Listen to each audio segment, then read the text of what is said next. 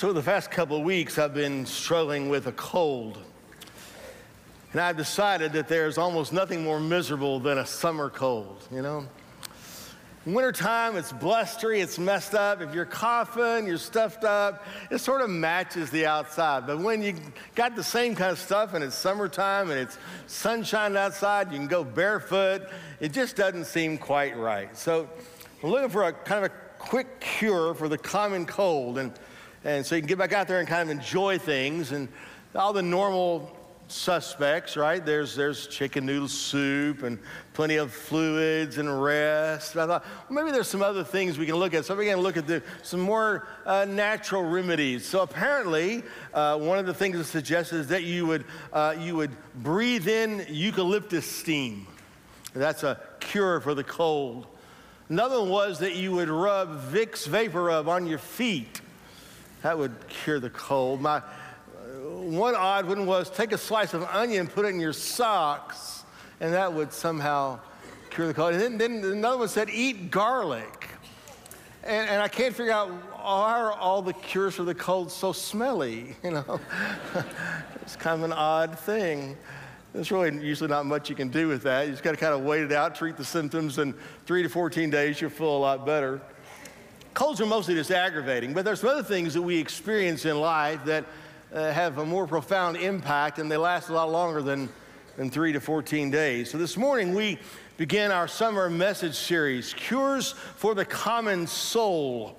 And over the next 7 weeks, we're going to look at some experiences that trouble our souls, that are soul maladies. We're really at discontentment and loneliness, jealousy, and pride and distrust, and conflict and confusion. I'm going to give you the cure right up front. The cure for all these and more is the gospel of Jesus Christ. You've seen this before. We've talked about the 3 circles defining the gospel. All these things are expressions of brokenness. They're not the way God intended things to be, not the way God intended us to live. They don't lead us in the way that He means for us to do. But as we trust Christ and we trust His gospel and what He's promised, we find that it'll help us recover from that malady so we can live out God's design, how God really means for us to live. And so I know that's what you expect us to say. The answer is Jesus.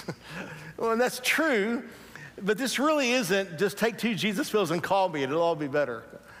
We're not trying to Jesus juke you on this. We're not trying to kind of be super spiritual, over-spiritualize it or trivialize things that may be genuinely troubling. The answer really is in Jesus Christ and His gospel. But what we want to do is we want to go a little deeper and understand why that's the case and how we can apply it to our souls in order to recover. So today we're going to begin with discontentment. Now, in the large catalog of spiritual sicknesses, discontentment is kind of a sense of a low-grade fever.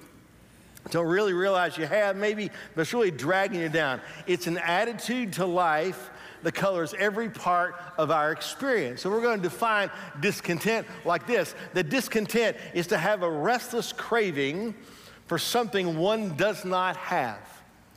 A restless craving, an active, ongoing, and never really lets up craving of something else, something different, something more, something better. Maybe a thing to possess, an event to experience, the whole FOMO thing, fear of missing out. Maybe a relationship to engage, an opportunity to have, a change to make, an emotion to feel, an accolade to receive, all those things. Now, this is really different from ambition that you might have for your career or something like that. It's a whole other discussion. It's not the same thing as busyness. Ultimately, when we talk about discontentment, it is an entire life driven by a deep longing for something that is never satisfied. Now, for many of us, that is so normal that we don't even experience it as dysfunction in our soul anymore. But it's not healthy. And it doesn't line up with who God made us to be. And it doesn't enable us to experience the fullness of the abundant life that He intends for us to have as His people. So we need to deal with it honestly. We need to stop, let the Word kind of do its work like a scan. Look at our souls. And we're going to do that by looking at two men and their very different perspective on life. From the Old Testament, King Solomon, and from the New Testament, the Apostle Paul.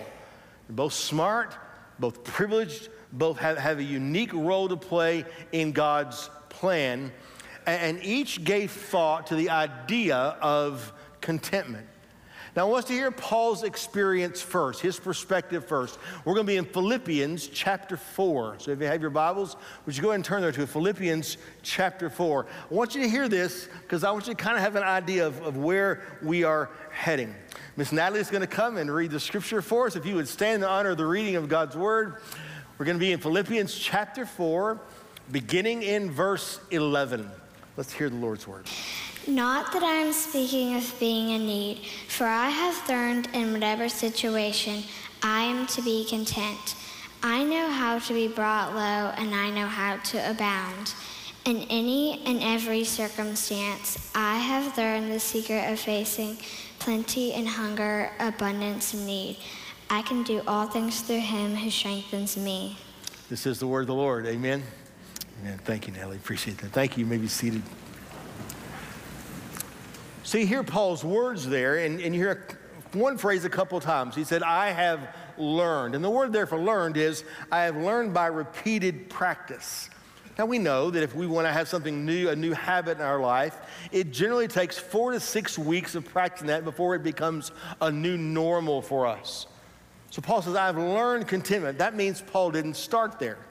He started someplace else, maybe some less healthy ways to produce heart contentment or to pursue it and experience it. So we're going to see that in Solomon's experience. So hold your place there in Philippians 4 and go over to the Old Testament to the book of Ecclesiastes. Ecclesiastes chapter 1. Psalms, kind of go to the middle and head back toward the New Testament. Psalms, Proverbs, Ecclesiastes, and it's right there. Now Solomon was the son and successor to King David. He was the writer of Proverbs, Song of Solomon, and Ecclesiastes. These are part of what we call the wisdom books. And that's good because Solomon was at that time known to be the wisest man who had ever lived, the wisest man on the planet. Now the writer here is identified as one who is Qoheleth, or the word means the preacher.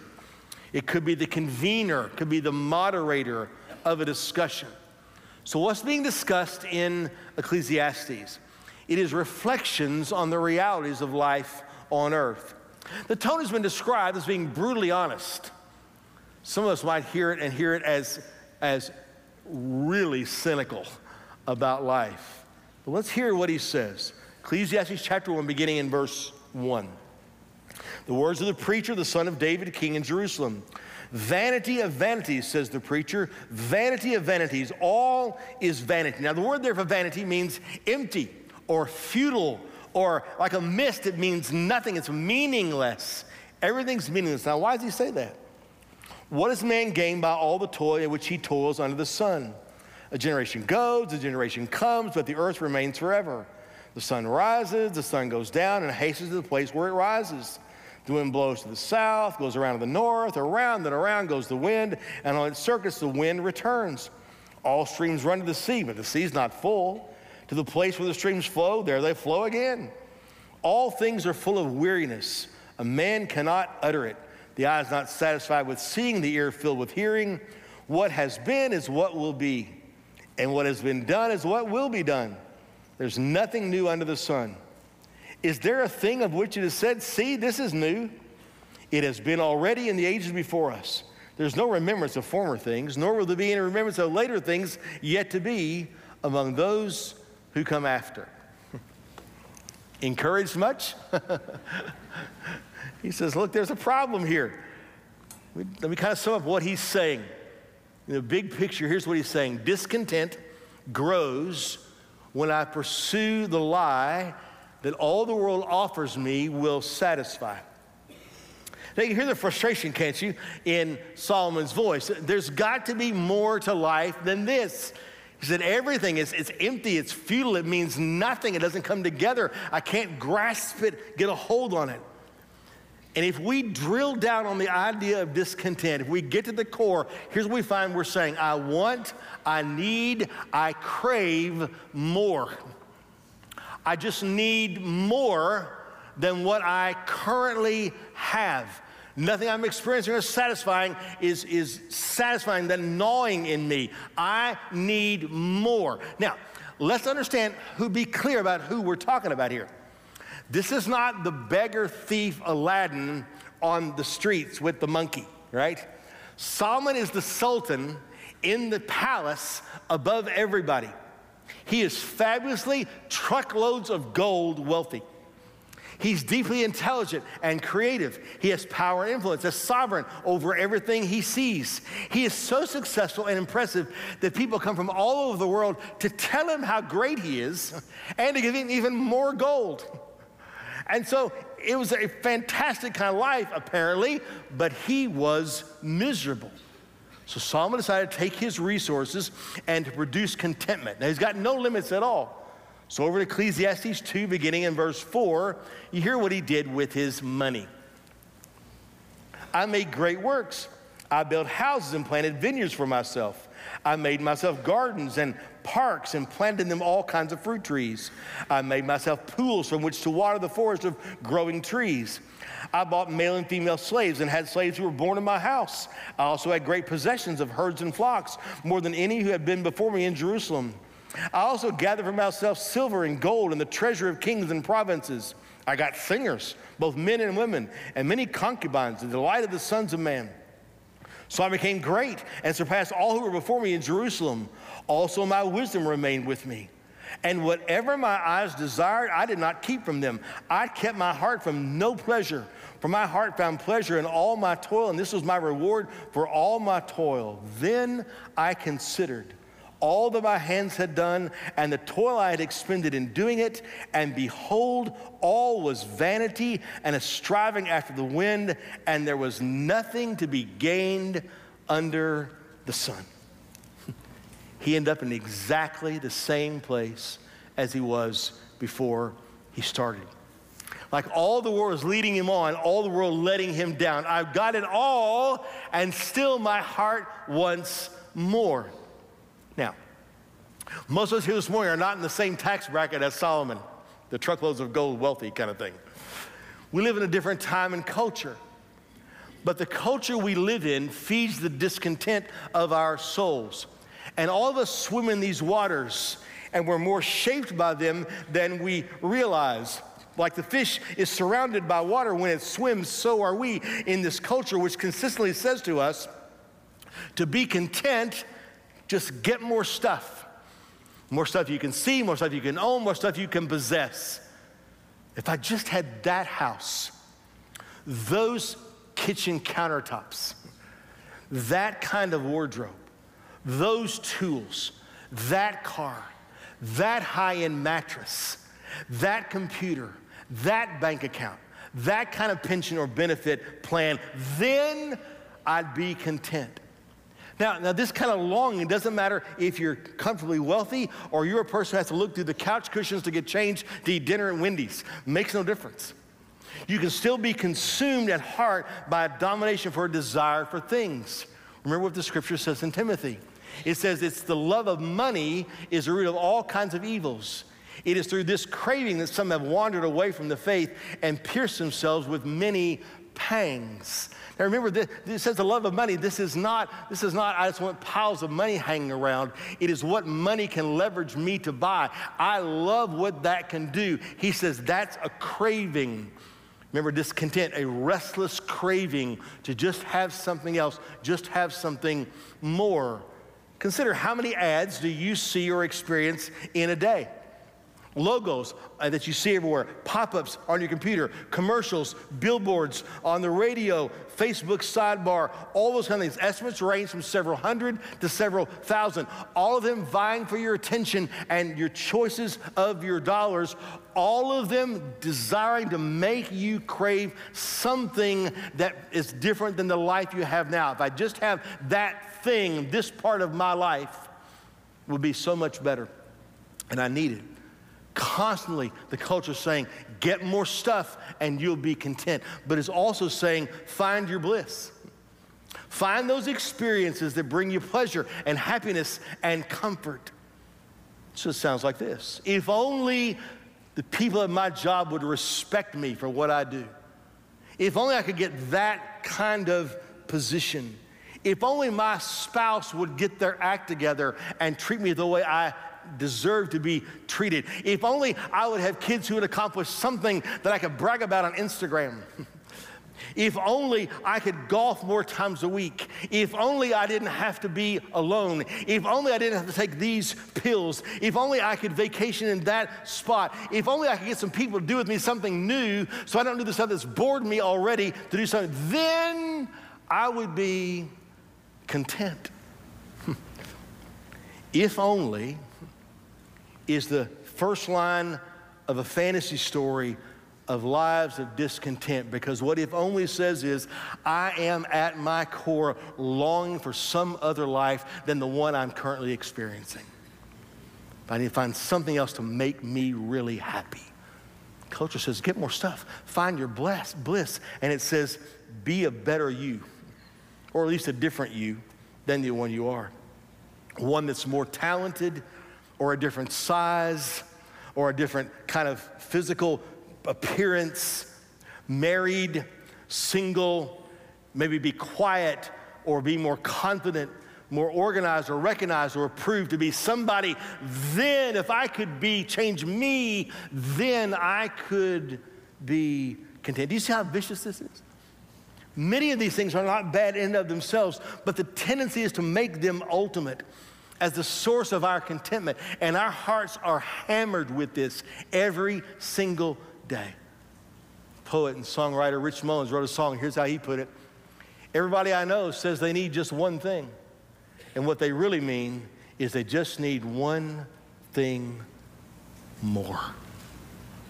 Just one more thing, and then I'll be satisfied. It can become our whole identity.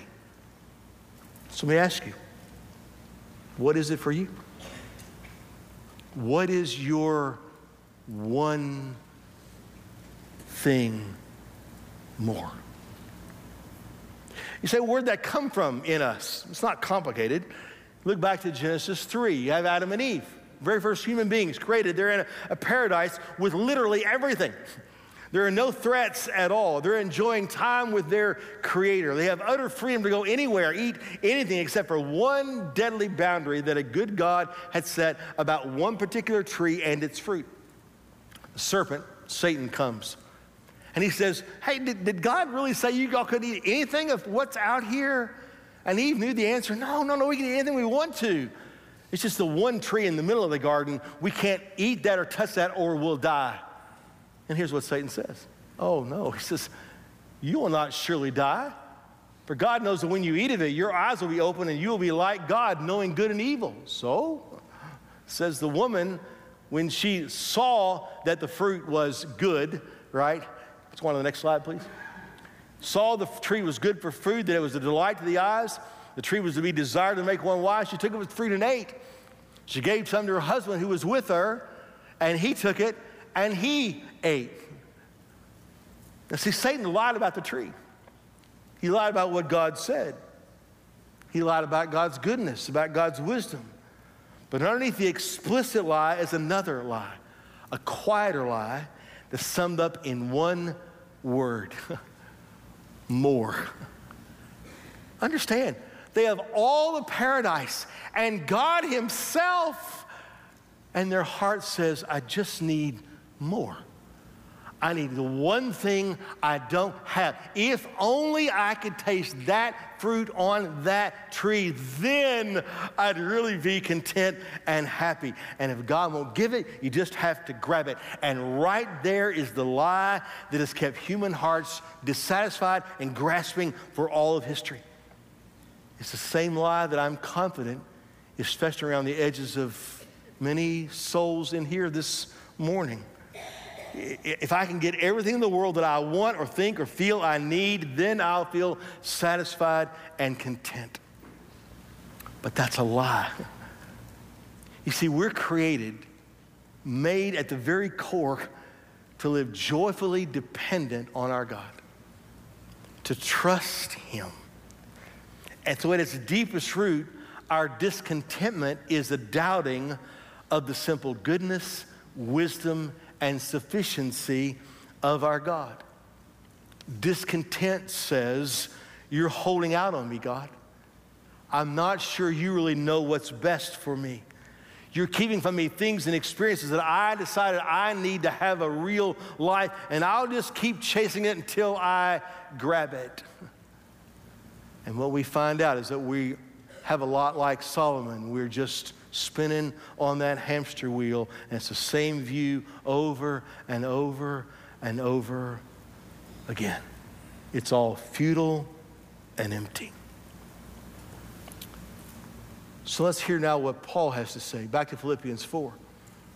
Paul's a very different perspective. Here's how Paul was, what he says. Contentment emerges when I pursue the truth that Christ alone is enough. Those verses we read from Philippians 4, Paul's dealing with the same world, with the same human heart tendencies, but here's what he had learned: to be content. Here's how we can define that. Content, to be satisfied with what one is or has, not wanting more or anything else. Do you hear the kind of the settled contentment in that? Do you hear the restfulness in that? The lack of scrambling or competition in any way, the calmness to it. And he says, I learned this secret, and the secret has some layers to it. We've already seen the contentment does not come by one moment of sparkly angel dust that he pops on you and all of a sudden you feel content. Remember, he said, I learned it by repeated practice. So this contentment is learned as we walk through and choose and deal with stuff in our ordinary daily life, at work or home, and relationships that we have, or choices that we have to do, and things we have. We learn it that way. But here's the thing he reminds us, that contentment is not dependent on your circumstances. Notice the summaries he gives. Says, whatever situation I'm in any and every circumstance. And then he gives these specific pairs of opposites. They're like on a scale.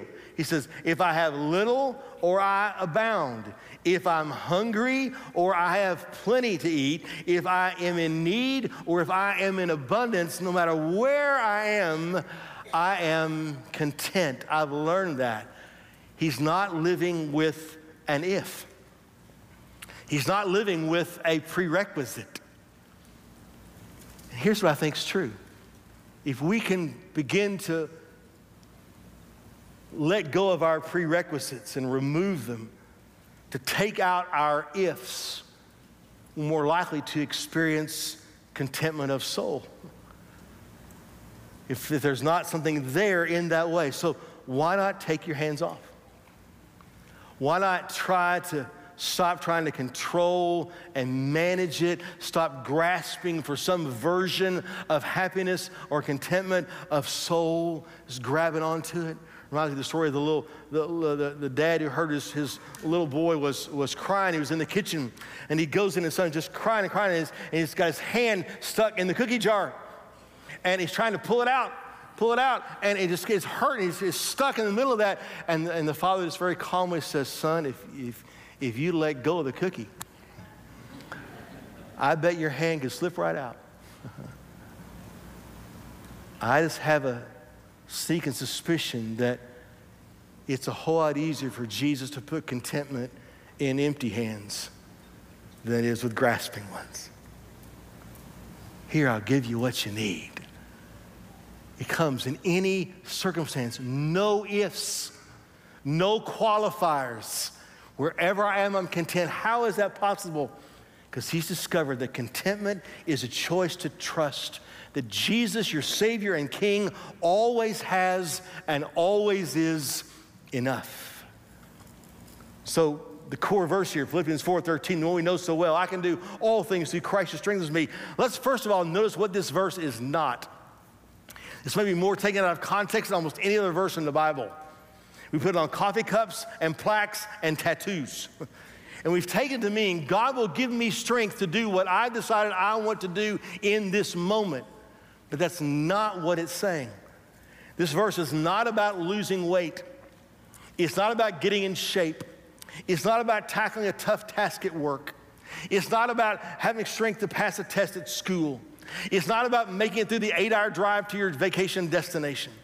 It's not about a parent saying, I'll have strength to not kill my child halfway through their teenage years.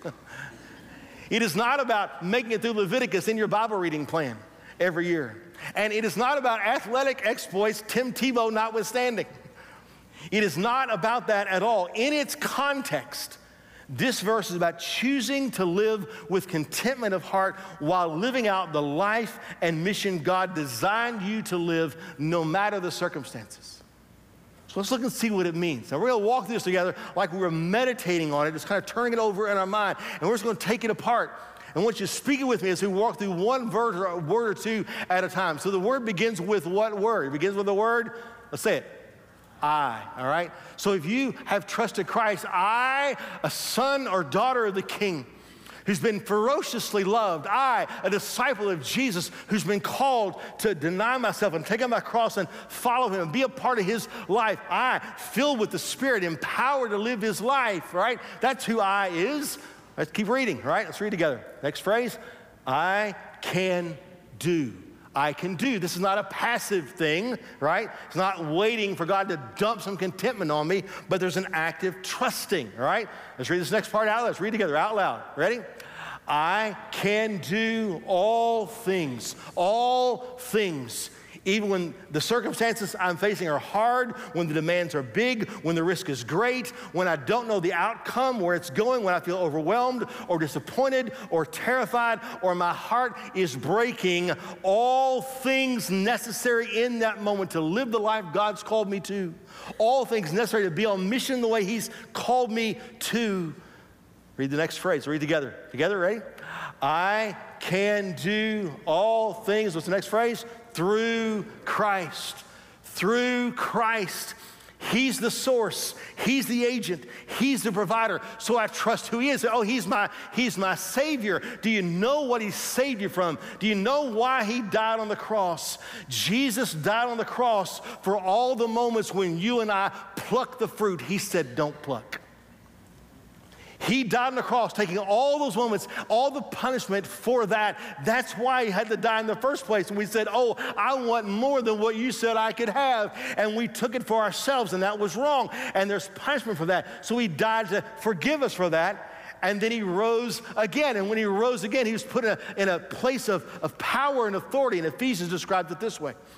It says that he's seated far above all rule and authority and power and dominion, and above every name that is named, not only in this age, but in the age to come.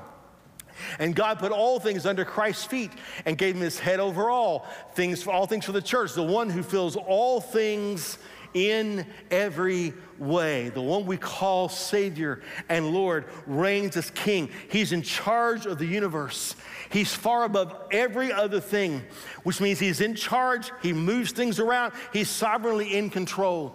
He sees the end from the beginning. He knows every detail of the tomorrows of your story. He knows every thread of your life and how every thread of your life weaves together with every thread of every other life that you encounter, every other experience that you have, every other place that you will go. He's putting your life together, and it says that he fills, he's enough. He has enough.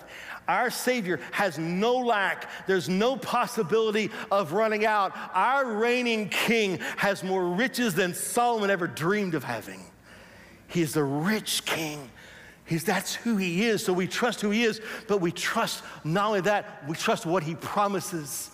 2 Peter chapter 1 says this. It says his divine power has given us everything required, everything we need for life and godliness. Now everything is a very technical Greek from the Aramaic term that means, well, it means everything. Everything. There's nothing left out of this. Everything for life he intended when he made you, when you were fearfully and wonderfully made and drew your first breath. He'll provide what you need. Not your story's unique. He's not the story you thought you would have or what somebody else is like, but your story. But not only that, he's provided what's perfectly necessary for you to live his mission, what your part to play in his mission in the world. So we don't have to grasp and scramble. Because here's the truth. If we don't have it right now, we don't need it right now. to live the life and the mission he's called us to. So you know what that means? It's not up to you. You know what that means? It means, brothers and sisters, you can just breathe. Just breathe. Your King has it. He said, I'll give you whatever you need. Now let's finish our verse. Let's read this together. Ready? I can do all things through Christ who strengthens me. Makes it real personal, doesn't it? In my weakness, you can say the same thing, in my temptations, in my dysfunctions, as I swim through a world that whispers, hey, get more stuff. No, because Jesus has everything. I don't have to. That means I can give away more stuff to break the spell of stuff, so I trust him that he'll give everything I need, and I can live light and free, just trusting my Father. That sounds an awful lot like Eden to me. What he meant for us from the very beginning. As I swim through a world and I'm weak in a world that says chase your own bliss and arrange circumstances for your happiness. Oh, no. I have a Savior who's promised something better than happiness. Here's what he says in John 15. Abide in me. Abide in my love. I said this so my joy may be in you and that your joy may be full. If you'll live in and draw from his life, if you order your life around who he is and let that be the defining thing, if that's true, then you get his joy, heaven-sized joy. You get all of this for you, for who he's made you to be. Have you ever considered what it'd be like to laugh with Jesus?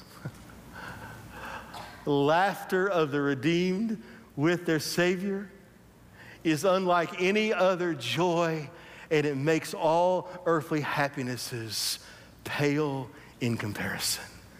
To know he's provided for me. I'm swimming in a world that says, oh, be a more and better you. Listen, if you're in Christ, he's made you new. And if he's made you new, he's made you complete, and you're whole. There's nothing lacking. You don't need anything more, which means I can turn the spotlight around just like John the Baptist and say, oh no, he must increase, but I must decrease, because I understand the story was never meant to be about us anyway. And just like Jesus said, whoever loses life for my sake in the Gospels will find it. You know what secret Paul learned? Here's what he learned. Put it all together. Jesus is better. And Jesus is enough. He's better than anything the world tells you gotta have. Better than any if or any more. And he's enough. Always has been, always will be. So what's the scan show? Do you have a Solomon heart of restless, craving, discontent? Or a Paul heart, settled, trusting contentment? As we pray in a moment, it might do well for you to come and kneel here and pray, and in your praying, repent of following or listening a little too much to the world's lie that you need more to be content. And maybe at the same time you're coming and pleading and saying, Lord, I want the truth of Christ enough to capture my heart and settle me and give me a settled contentedness and peace and rest in my soul that'll shape everything else about me. Maybe for the first time, you need to trust Christ to give you his life forever. Because if he can forgive your sin and settle your eternal destiny, he can make you content right now as well. I love what the psalmist said. God, there's nothing on earth I desire but you. My heart and my flesh may fail, but God is the strength of my heart and my portion forever. And I think he sent me here to tell you this morning that when your heavenly Father ladles out his portions, it's always enough. It's always enough. Jesus is more. Jesus is better. Jesus is enough. And it really is true that all we want And all we need is found in him only. Let's stand together and pray.